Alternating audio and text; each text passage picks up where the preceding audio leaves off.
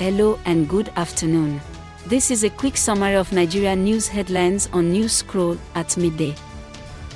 Visit app.newscroll.info and you can leave your opinions, ask questions, and share your knowledge with the growing community.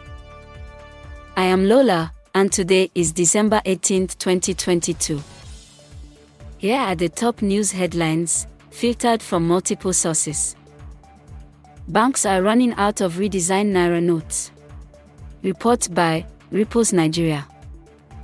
Number 2. The UN launches a $1.7 billion humanitarian plan for Sudan. Report by Radio Tamazuj. Our final 3 headlines are as reported by RFI, The Vanguard, and The Will Nigeria. Number 3. The EU has reached a major deal on the carbon market reform. 4. Serap urges President Buhari to arrest PVC buyers. 5. The CBN reveals conditions for bulk cash withdrawals to protect POS agents. This rounds up midday headlines from newscroll.info. Visit app.newscroll.info to share your opinions.